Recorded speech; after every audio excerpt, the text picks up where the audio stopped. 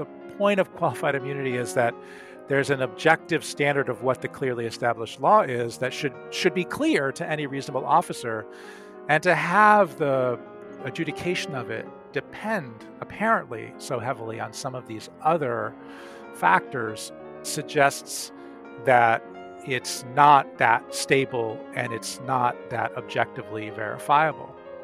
I'm Benjamin Wittes, and this is the Lawfare Podcast, March 26th, 2021.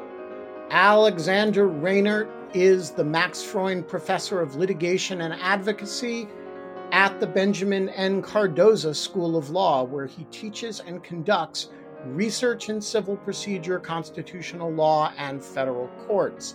He is the author of a recent article, Qualified Immunity on Appeal, an empirical assessment, which provides the most comprehensive study so far of the actual way that courts of appeals have handled qualified immunity cases. He wrote about it in an article on Lawfare entitled Unpacking a Decade of Appellate Decisions on Qualified Immunity, and he joined me recently on Lawfare Live to discuss qualified immunity before a live audience. We talked about a lot of things. What is the doctrine and where does it come from? How do courts handle qualified immunity cases in practice? And is it as much of a shield as it seems to be for cops? Is there prospect to reform qualified immunity doctrine at the state level or the federal level? And what does the future look like for the doctrine? It's the Lawfare Podcast, March 26th. Alex Reinert on qualified immunity.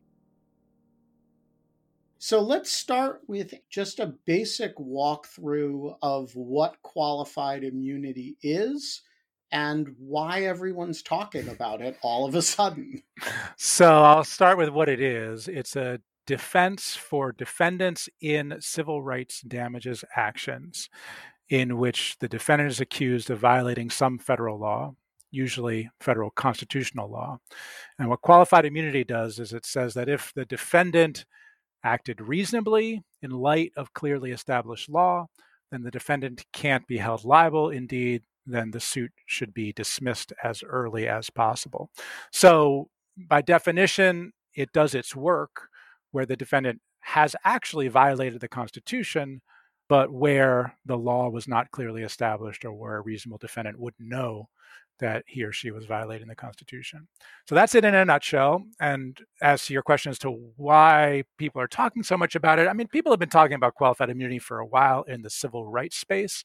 I think a lot of the recent discussion around qualified immunity is related to the well-publicized and tragic instances of police misconduct that I think have gained greater salience, in part, frankly, because of the proliferation of cell phones and other ways that people are able to publicize some of the incidents that take place that have sadly probably taken place for years. So one of the interesting things about qualified immunity is where it comes from, which is that it is an entirely judge-made doctrine that Congress could presumably change tomorrow if it wanted to, right?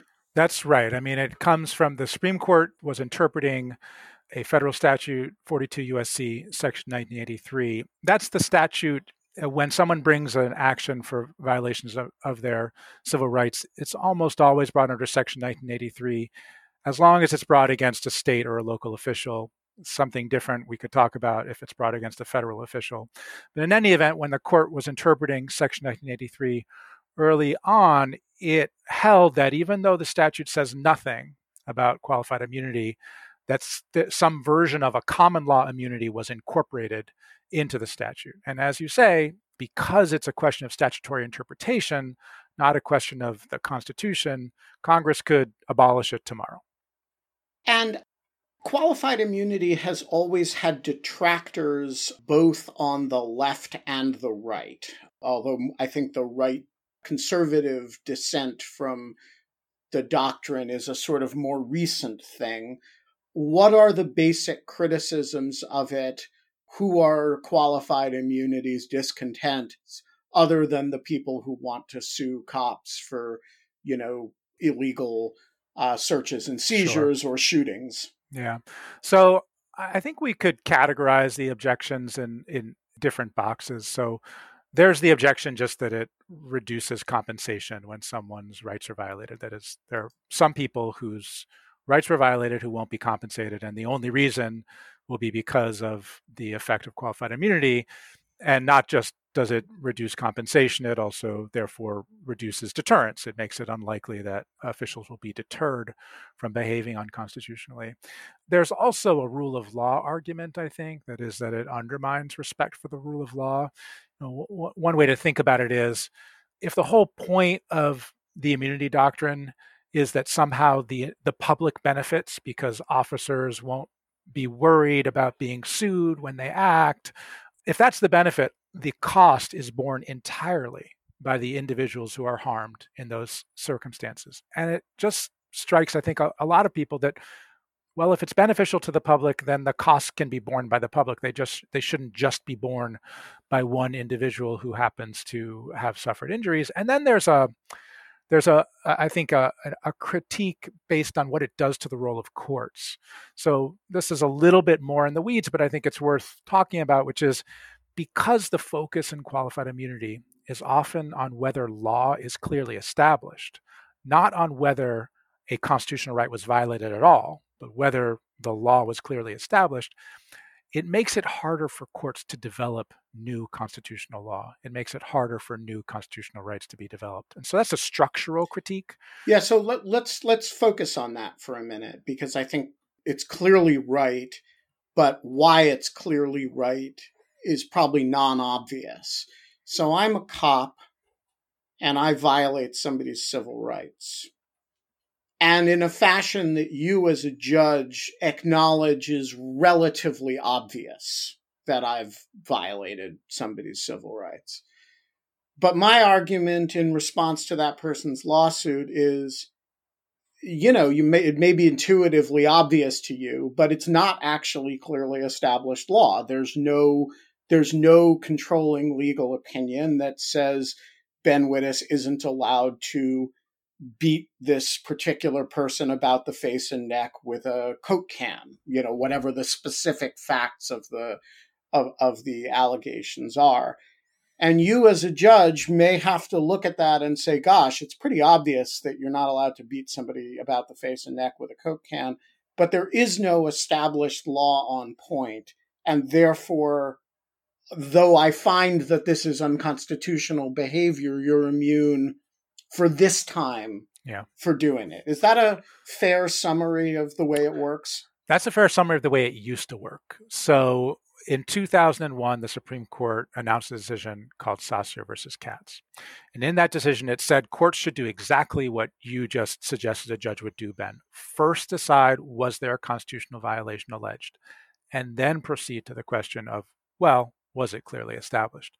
When courts do that, we do get new constitutional law. That is, we do get some iteration of constitutional rights. But then in 2009, the Supreme Court in Pearson versus Callahan said, lower courts don't need to follow that mandatory order anymore. They can jump right to whether law is clearly established.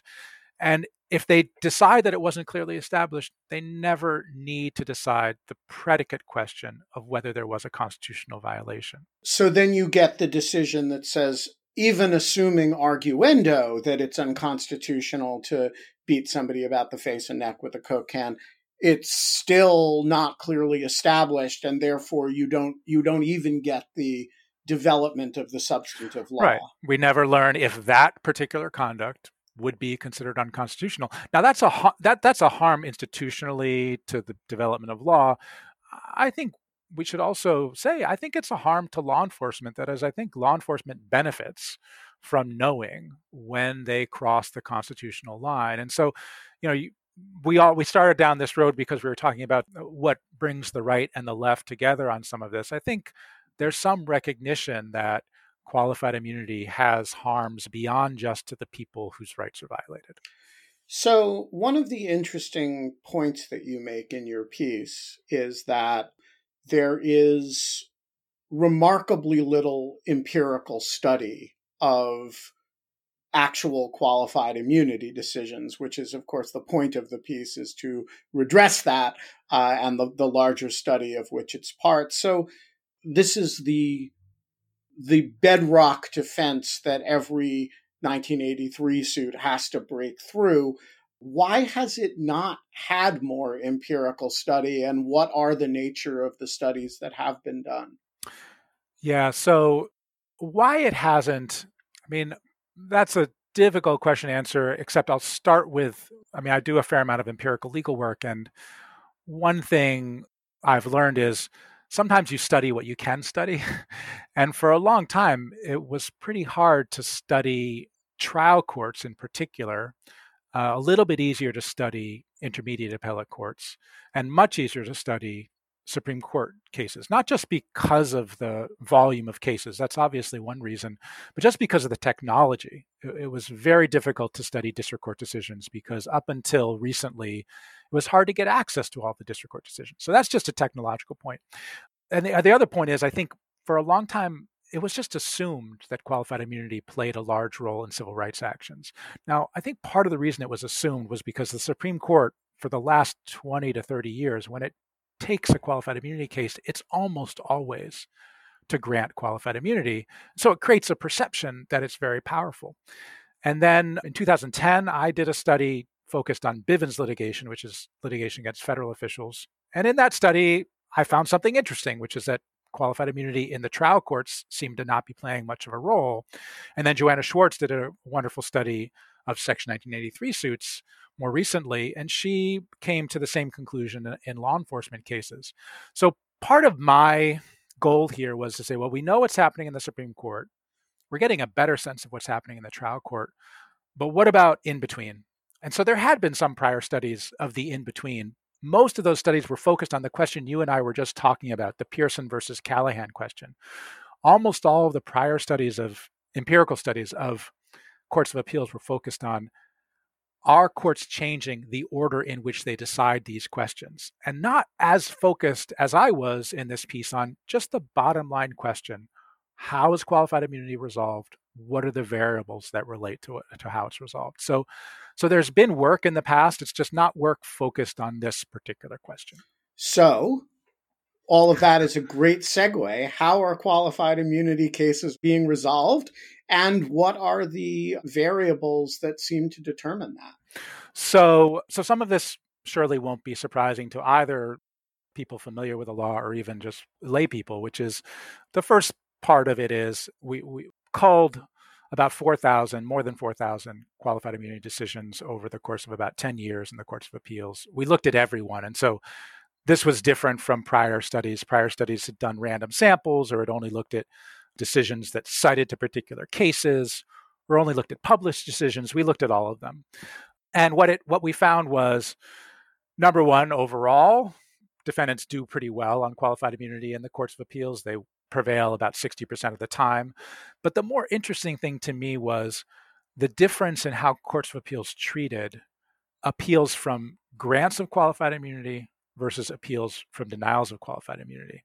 And what the data show is that the courts of appeals were much more likely to reverse the denials than they were to reverse the grants, about twice as likely to reverse denials of qualified immunity as compared to grants. Pause over that for a second. So in other words, if a trial court finds that the cop is not, or the government official is not immune and has to face the civil liability action, that finding against the official is twice as likely to be reversed as the finding upholding the defense, the qualified immunity defense. So to those, that's at least a prima facie bit of evidence of some degree of structural bias in favor of the law enforcement officer, right?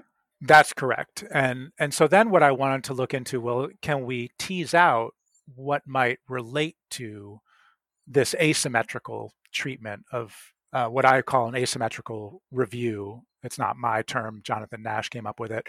Asymmetrical review of qualified immunity decisions. Like, why does it seem that courts of appeals are more skeptical of decisions denying the defense than of decisions affirming the defense or granting the defense. And so I found a few things that seem to correlate with that. Probably the two that are most important are what court the appeal took place in, which circuit court. It's, I think most practitioners would say the circuit courts have different reputations, deservedly so, for being friendlier or not to civil rights plaintiffs. And so there was wide variation in the extent to which particular courts of appeals within the United States engaged in this asymmetrical review. For some of them, it was extreme, and for some of them, it was far less extreme. All right, so I'm going to stop you again there. So the practitioners of the judicial confirmation wars of both left and right would nod their heads at this and say, of course, you want to be a civil rights plaintiff in the Ninth Circuit and in the Second Circuit, and you really don't want to be one in the 11th Circuit or the Fifth Circuit. And so the question is, how much does the data conform to the stereotype here, and how much is the variation not the same variation that you would predict based on sort of crude DNR ideology stuff? So it conforms somewhat to the stereotype. So the asymmetrical treatment was most extreme in the Fifth and the Eighth Circuits, which are known as being, are thought to be relatively defendant friendly, but it was also significant in the First and the Third Circuits, which are a little bit less thought of that way. And as to the circuits in which there wasn't as strong evidence of asymmetry, it was the DC, the Fourth, and the Ninth. Now, historically, the Fourth used to be thought of as a relatively conservative circuit, but it's moved a lot. Yeah. So there's some conformity. But then, of course, what I wanted to do was break it down even further and look at, okay, what about the composition of the panels themselves? And using a very rough proxy for ideology, right? What was the political party of the president who appointed the appellate judges?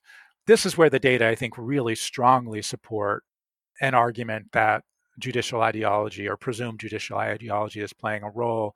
When you look at the reversal rate, it's just this linear relationship. If it's a grant of qualified immunity by the district court, the reversal rate goes up as you go from 3 Republican-appointed appellate judges to 3 Democrat-appointed appellate judges. If it's a district court denial, the reversal rate goes up as you go from 3 Democrat-appointed appellate judges to 3 Republican. And is that true irrespective of what circuit you're in, or are the circuits with particular reputations for, smoothing those differences out? I'm thinking of the First Circuit, where everybody supposedly loves each other. Do Democrats and Republicans behave more like each other in the First Circuit than they do in the Fifth and Eighth? Well, so actually in the Fifth, I think Democrats and Republicans appear more like each other. Democrat and Republican appointed appellate judges appear more like each other. And this is an interesting finding to me. So one of the critiques, and I think it's a legitimate critique of the studies that try to suss out the effect of judicial ideology, one of the things they say is there's a lot more that's important than this. And one of the things that's important is the law. I mean, the law matters, right? The law matters to judges. And so I think in the Fifth Circuit, I think even Democrat-appointed judges, even if they were inclined to find for the plaintiff, would be confronted by relatively hostile Fifth Circuit law that would make it hard for them to, in good conscience, do so.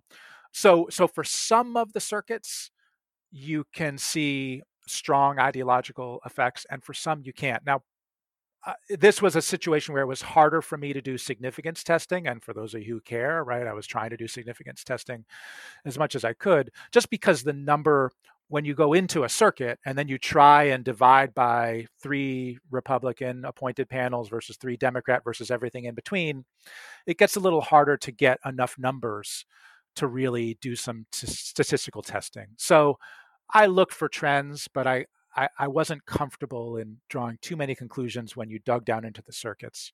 The last thing I did, which I don't think anyone's done before who's tried to study this, is I tried to look at whether or not the political party of the president who appointed the district court judge played any role. And to me, this was also extremely interesting. I'll throw out a couple of statistics, right? When a 3 Republican appointed Court of Appeals is reviewing a grant of qualified immunity by a district court judge who's appointed by a Democratic president, right? Then the reversal rate is super low, 8.5%, much lower than the average reversal rate. By contrast, when a 3 Republican appointed Court of Appeals is reviewing a district court decision denying qualified immunity, also by a Democrat appointed district judge, the reversal rate is 62.5%. So we shift same, Democrat appointed judges, 3 Republican panels, reversal rate shifts from 8.5% for district court grants to 62.5% for district court denials. And if you do the same thing with 3D panels reviewing Republican appointed district court judges, you see similar, although not as extreme as that. So that to me also was quite interesting. So what is your broad conclusion from this? I mean, I could see a number of distinct conclusions one could draw. One is, hey, depending on which side you're on, it really matters whether you're dealing with Republican judges or Democratic judges for this purpose.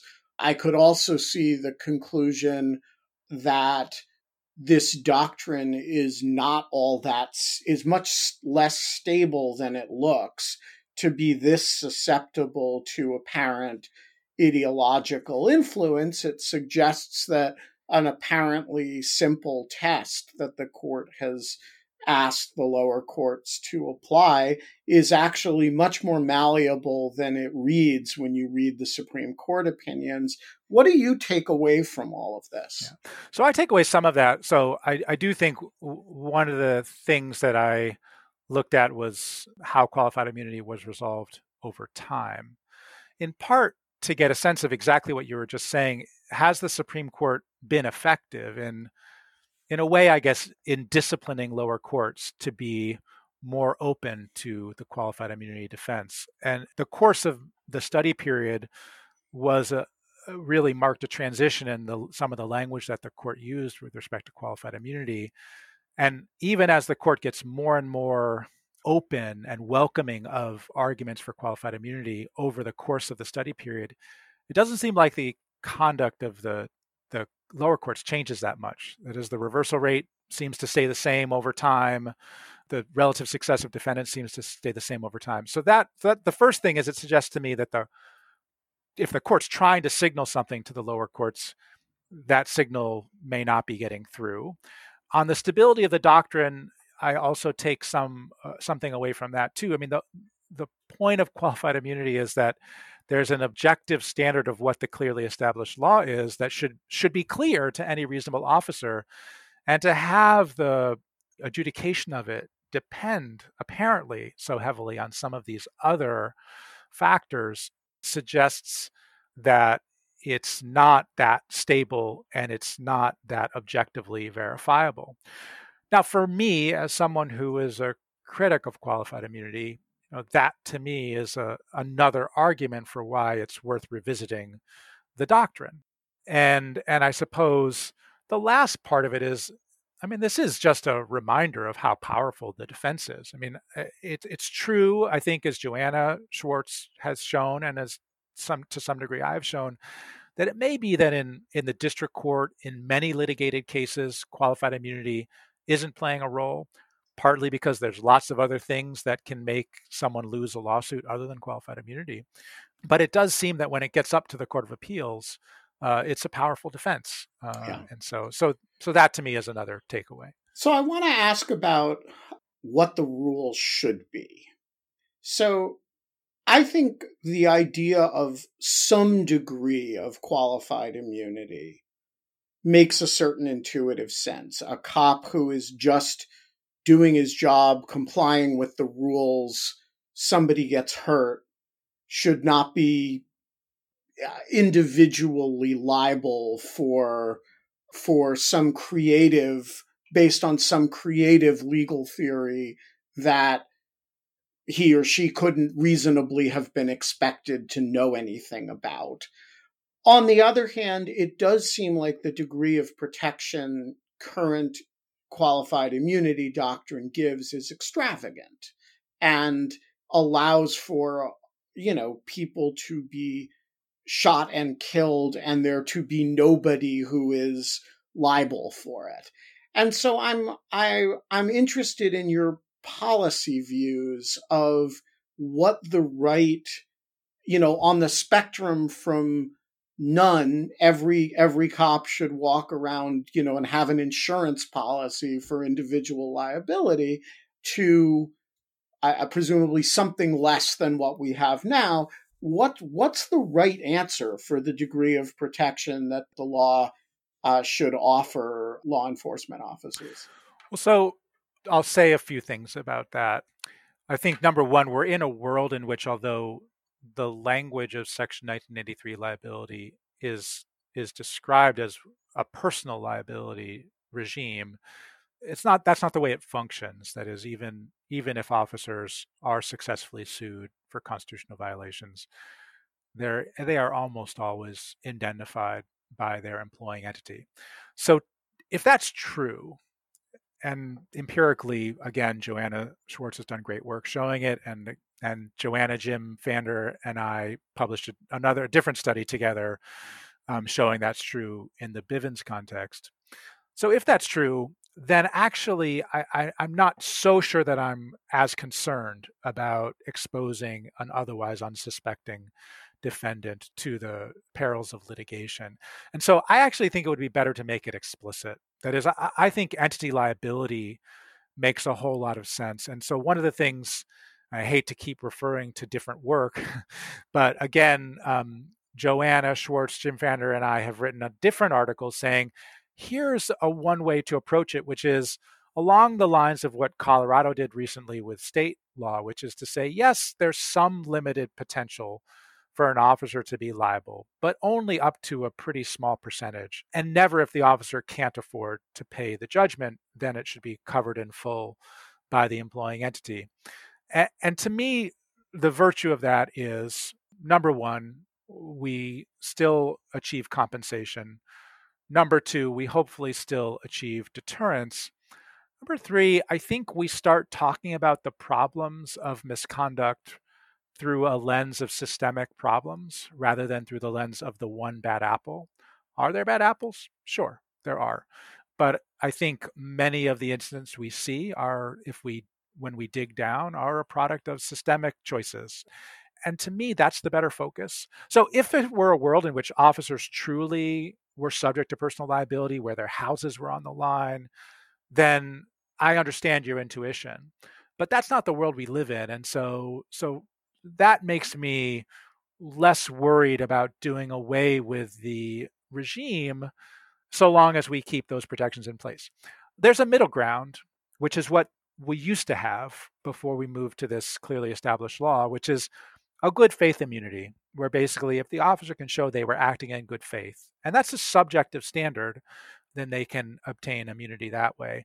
Maybe that's a middle ground, but I'm not sure. But that makes me super uncomfortable, because I think a lot of police actually behave awfully in good faith. Yeah. And I don't mean that in a snide way, but you work in a bad neighborhood for a long time, you come to be suspicious of people, and maybe your trigger finger gets itchy.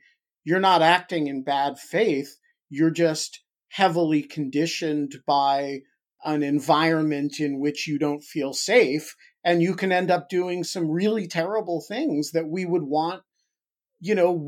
want cops doing. And yet, if you grilled that person, they would give you an honest account of how they felt and why they behaved as they did. And I don't think you could find they weren't in good faith. Well, I can say that as a historical matter, the good faith defense was perceived as less protective than the qualified immunity defense that we now have today, in part because it's a good faith belief that they acted lawfully. So it's not just I was generally acting in good faith. It's a good faith belief that I was acting within the confines of the law. So at least the perception was that was a less protective regime than the objective qualified immunity standard that we have today. All right, we're going to go to audience questions Great. from Finland. The floor is yours. Thanks, Ben, and great to be here. And thanks, Alex, also for being here. Yeah, great to see you. So, is there any way to determine what effect, if any, the experience of legal counsel for either a defendant or plaintiff has had in the resolution of qualified immunity? Thanks. So, yeah, sure. It's a great question. There are some ways to do it. So one of the problems I had with some of the prior studies was none of them actually looked at whether or not the plaintiff in the cases was represented or not. So I coded for that. Now that's again a blunt instrument to get at this question, but there were some interesting takeaways from that, which is in cases in which the plaintiffs were unrepresented, those plaintiffs were about as successful in defending their wins in the district court, that is, in defending district court denials on appeal. The pro se plaintiffs, that is, the unrepresented plaintiffs, were about as successful as the represented plaintiffs. Where the pro se plaintiffs, the unrepresented plaintiffs, were less successful was in finding a way to reverse grants of qualified immunity by the district court. So that to me is an interesting finding. It's just to me, it suggests avenues for further research more than anything. That's the best I can say from the data I have so far. The floor is yours. Thanks so much for coming on. What is your opinion on the legacy of qualified immunity as a holdover from the early days of policing in the United States, namely slave patrols and night watches? To me, it seems like there's a line there. Well, so the way the court got there was through the common law of 1871, and they found it in immunity in general for local and state officials. It wasn't sourced specifically in the slave patrols. I mean, I do think there's some. I've written an article actually about the link between the Eighth Amendment and slavery, and the standards of the Eighth Amendment and slavery, in which I think there's a stronger connection. I do think, though, that qualified immunity emerged at a time when there was great unrest in our cities, and it was seen at that point as a way of protecting police. And in that sense, I think it can be seen as rooted in concerns about racial unrest and the court's response to that. So, but I'm not sure that I've seen any evidence about its connection to slave patrols. So it's an interesting, but I think the sort of, for some of the reasons you just alluded to, the spirit of David's question is an interesting one. I wonder if there is any data in your study that suggests, how the race of the plaintiff or defendant affects the outcomes that you're describing. Yeah, so that's another thing that I would like to dig into deeper. It's not accounted for in these data. Sometimes it's hard to get that information. Obviously, it's not always present on the face of the opinion.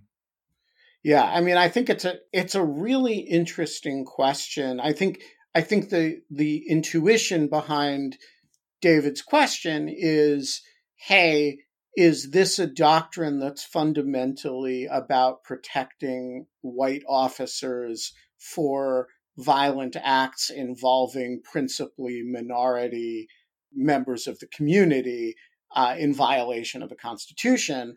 And I do think, like, the intuition that a disproportionate number of those cases have that valence to them is probably a valid one, no? Well, I mean, the empiricist in me says it's a hypothesis that I would want to test. I think the intuition, there's lots to the intuition. I did look at race of judges, and I haven't reported that data in part because I'm still trying to think about how to report it. So I think there's something to the intuition, but I think, the courts of appeals don't always know what the race of either party is. Sometimes it's obvious and sometimes it's not. It would be easier to do if you focused in on equal protection cases, but that would not be excessive force cases. That would be equal protection cases. And the data certainly are there to do. I just haven't done it yet. The floor is yours. Good evening. How would qualified immunity apply when state and federal laws conflict. I'm thinking of, there was talk of federal legislation banning chokeholds, but I wondered whether that would allow each state to decide whether or not, sort of like in line with marijuana laws, whether you could have your local authorities have those practices, and whether it would only apply to like federal law enforcement officers. Well, the law that was proposed relating to chokeholds was tied to funding, so it was a way of basically creating the incentive for states and localities to impose similar bans. But the straightforward answer to your question is, as to the constitutionality of chokeholds, Congress can't legislate that. Congress could create a cause of action for damages caused by chokeholds, and they could then decide what to do about qualified immunity. And indeed, in the George Floyd and Policing Act that was passed by the House in 2020, that has a provision that does away with qualified immunity. So Congress can do that, but it can't dictate what the Constitution means. So it's not so much a conflict between federal and state law as a question of the limits of Congress's power versus the role of the court in saying what the Constitution means. Another way to think about this, Christopher, is, 1983, the statute that these cases come under is a statute that forbids the deprivation of civil rights, i.e. constitutional rights, under color of law. So it allows you to sue if a cop deprives you of your constitutional rights by one means or another, using his authority as a cop. And so those constitutional rights aren't matters of conflict between state and federal law. They're just the rights the Constitution gives you. So you can't, like, if they banned chokeholds, there'd be a ban on chokeholds, but it still wouldn't be a constitutional right not to have a chokehold. And the only other thing I would add is that one of the things that Joanna and Jim and I have been encouraging states to think about is how they can enact legislation that would create a cause of action for violations of the Constitution, and they could just decide no qualified immunity. It would only apply within that state, but it's a way for states and localities not to sit around and wait for the federal government to act, which may take some time. The floor is yours. Thank you. Thanks for taking my question. Given the systematic abuses of the police departments in the United States, could an open database of national police officers' records help us find an agreeable level of qualified immunity? Well, I think that kind of transparency can be really helpful. In New York State, there was a state law that had basically prevented the disclosure of disciplinary records for officers that has now been repealed. And the hope is that that will create some transparency and help people understand if there are officers who have particularly problematic uses of force. I'm not sure that it would help intervene in qualified immunity. It might help in particular cases brought against particular officers, but I don't think it would help us figure out, when the law is clearly established or when a reasonable officer would have realized that their conduct was unlawful. But it would certainly assist in creating accountability and hopefully deterrence. So I'm interested in your sense of what the realistic prospects are now for reform of qualified immunity. There's been a lot of churn about it. Justice Thomas has criticized it in a number of opinions. Certainly since the George Floyd protests, there has been a lot of, talk about the need to reform or abolish it. I noticed that John Cornyn, I think it was Senator Cornyn, kind of made a stand on it in a Senate hearing not too long ago, I believe with Vanita Gupta's nomination. Do you see the likely reform of this as coming from the Supreme Court or from Congress? And how do you assess this? It's a fairly well-established doctrine at this point. What's the mechanism, in your view, by which it is most likely to be changed? So I'm quite pessimistic that either the Supreme Court or Congress will change it. From the Supreme Court's perspective, notwithstanding Justice Thomas's concurrence in Ziegler versus Abbasi, since that case, he's gone out of his way on some cases to indicate that in some qualified immunity cases, he still seemed to support the doctrine.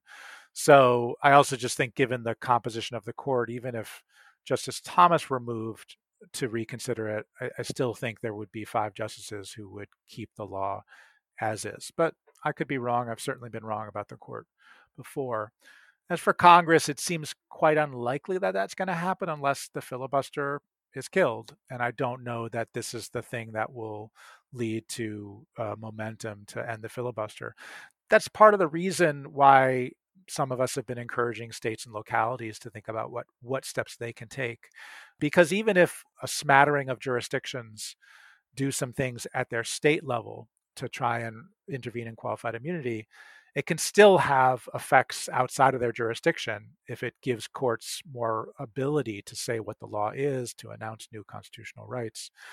So there's lots of virtues to seeing what the states can do. The downside is it's not a national solution.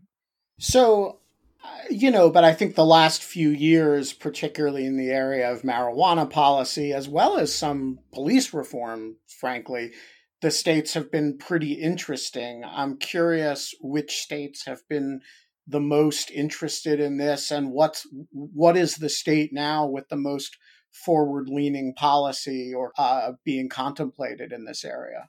Well, so Colorado has passed legislation already. New Mexico, the legislation is, I think, going to the governor's desk. In New York, there's legislation pending in the New York State Senate. There's some consideration of this in some localities. Connecticut passed a law recently relating just solely with respect to police officers. And there are about 6 jurisdictions that already have these kinds of laws in place, although some of them have qualified immunity at the state level. So we're at a moment, I think, of transition, and it's yet to be seen what other states might take up these issues. California gave some consideration to this in 2020.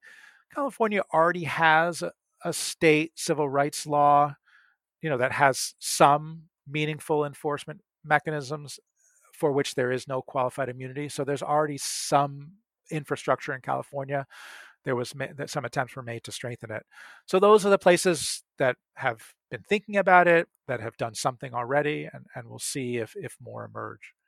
So just to be clear for the audience members who were confused about this is effectively passing a version of the same cause of action that exists at the federal level, i.e. 1983, but at the state level. So if you sue in federal court, you'll get a 1983 defense or a qualified immunity defense. But if you sue in state court under state law, that defense is not available on the same set of facts. Yeah, I'll just complicate it a little bit, because I'll say you could bring an action in federal court. You bring an action in federal court for the same conduct. One claim is under Section 1983. The same claim, the same facts under state law. And there's jurisdiction in federal court to hear those cases. So it could be federal court, it could be in state court. The point is there would be no qualified immunity for the claim brought under state law. And do we have any history of, this is beyond the scope of your current study, obviously, but is there any history of, are these statutes so new that they basically haven't been used yet? Or do we have history at this point of any of these states of these statutes actually being used? For the most recent ones, the ones that explicitly abolish qualified immunity for the state cause of action, those are too new. There have been some state laws that allow that are analogous to Section 1983 that have been used in the past, but in most of those cases, courts have found something like qualified immunity. Exactly. I see. Yeah. So there's no way to tell at this point, based on real case law with no qualified immunity, what the effect is, right? Right.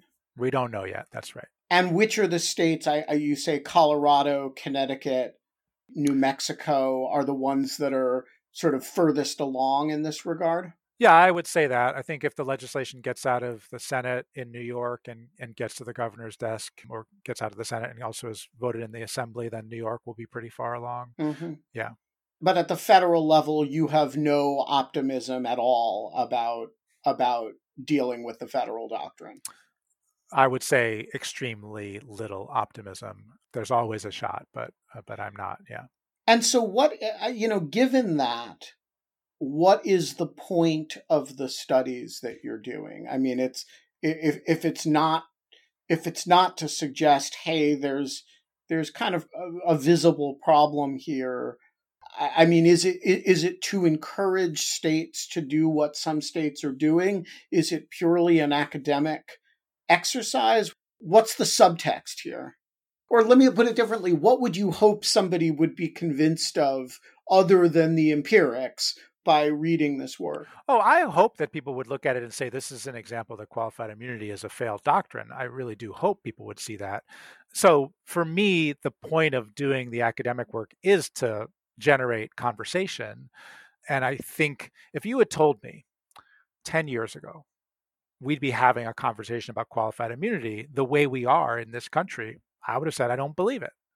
And so how have we gotten there? We've gotten there through lots of incremental steps, but part of the way we've gotten there is by academic engagement with the project of qualified immunity. So although I'm not optimistic, it doesn't mean that I don't think there's a point to trying to get people to think about the doctrine. So it's also true that I think it's generally useful to generate information about this doctrine. Maybe it will cause courts to be reflective about how they approach the doctrine, right? Maybe.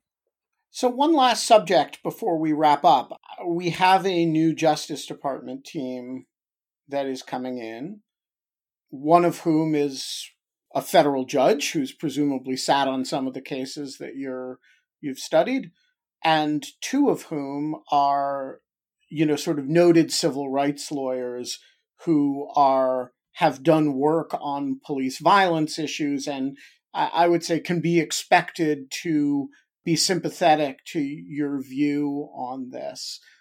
On the other hand, the Justice Department, has a lot of gun-carrying agents, and it has some degree of institutional interest in protecting them from liability, particularly because they indemnify them, right?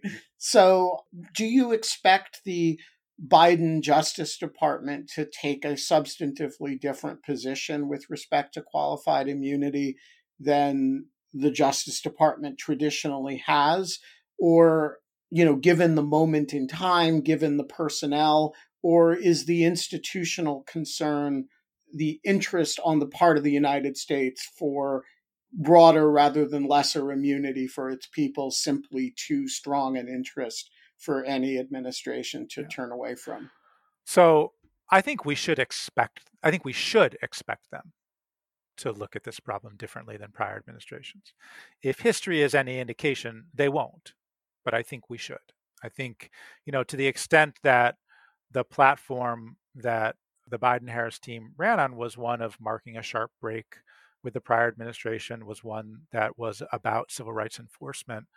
I think this is an area that should prompt their rethinking of how DOJ has handled the problem in the past. You've pointed out the real tension, which is within DOJ is a civil rights division, which has the power to enforce civil rights laws throughout the country. Now, it doesn't bring damages actions, so it doesn't bring actions in which qualified immunity is at stake.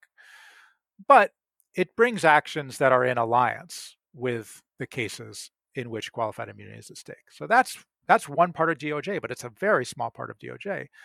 Also within DOJ are all of the lawyers who defend federal officials against lawsuits, not Section 1983 lawsuits, but Bivens lawsuits where qualified immunity is at issue. And so that tension always historically has been resolved in favor of the defensive litigation. It always has. And one of the things that I've argued in the past is just as we would expect the Biden-Harris administration to have a different approach to affirmative civil rights litigation, we should also expect them to have a different approach to defensive civil rights litigation. That doesn't mean they will, but I think it's fair to expect it of them. And therefore, I think it's fair for progressives who think that this is an important issue to have it on the list of things that they put pressure on the administration to consider. So whether they will, I don't know. Yeah. So one other factor in that regard, as you note, the government doesn't defend 1983 actions because those are necessarily state-based actors, but it does defend agents who are sued for things all the time.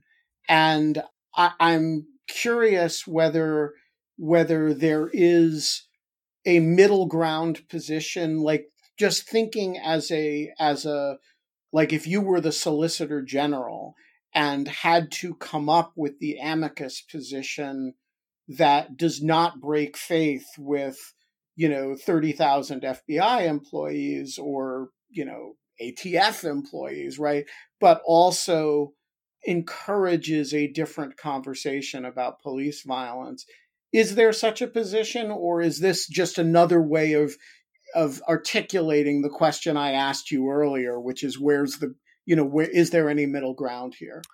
So I think there's a middle position in terms of deciding what cases to take on appeal and deciding what cases to take to the Supreme Court. I mean, so I think they have the discretion to say, even if we think there's a fair argument for qualified immunity here, we think the conduct is so egregious that we're not going to take this up on appeal, or we're not going to take this to the Supreme Court. So that's not so much staking out a position as to what the doctrine should look like, but it is staking out a position as to what opportunities the Supreme Court or the courts of appeals will have to broaden the doctrine even more than they already have, right? And so to me, it's not, that's a decision that's well within DOJ and the SG's provenance that could have a real impact perhaps on the adjudication of qualified immunity on the ground. Keep it out of court. Right. We're going to leave it there. Alex Reinert, thanks so much for joining us. Sure. Thanks for having me. The Lawfare podcast is produced in cooperation with the Brookings Institution. Our audio engineer this episode was Zachary Frank of Goat Rodeo. You need to do your part to promote the Lawfare podcast. Share us on Facebook, tweet us, upvote us on Reddit, and pin us on Pinterest. Make TikTok videos about us if you use TikTok, but you really shouldn't. The Lawfare podcast is produced and edited by Jen Patja Howell. Our merch is available at thelawfarestore.com, and you want it. Our music is performed by Sophia Yan. And leave us a rating and review wherever you found us. Thanks for listening.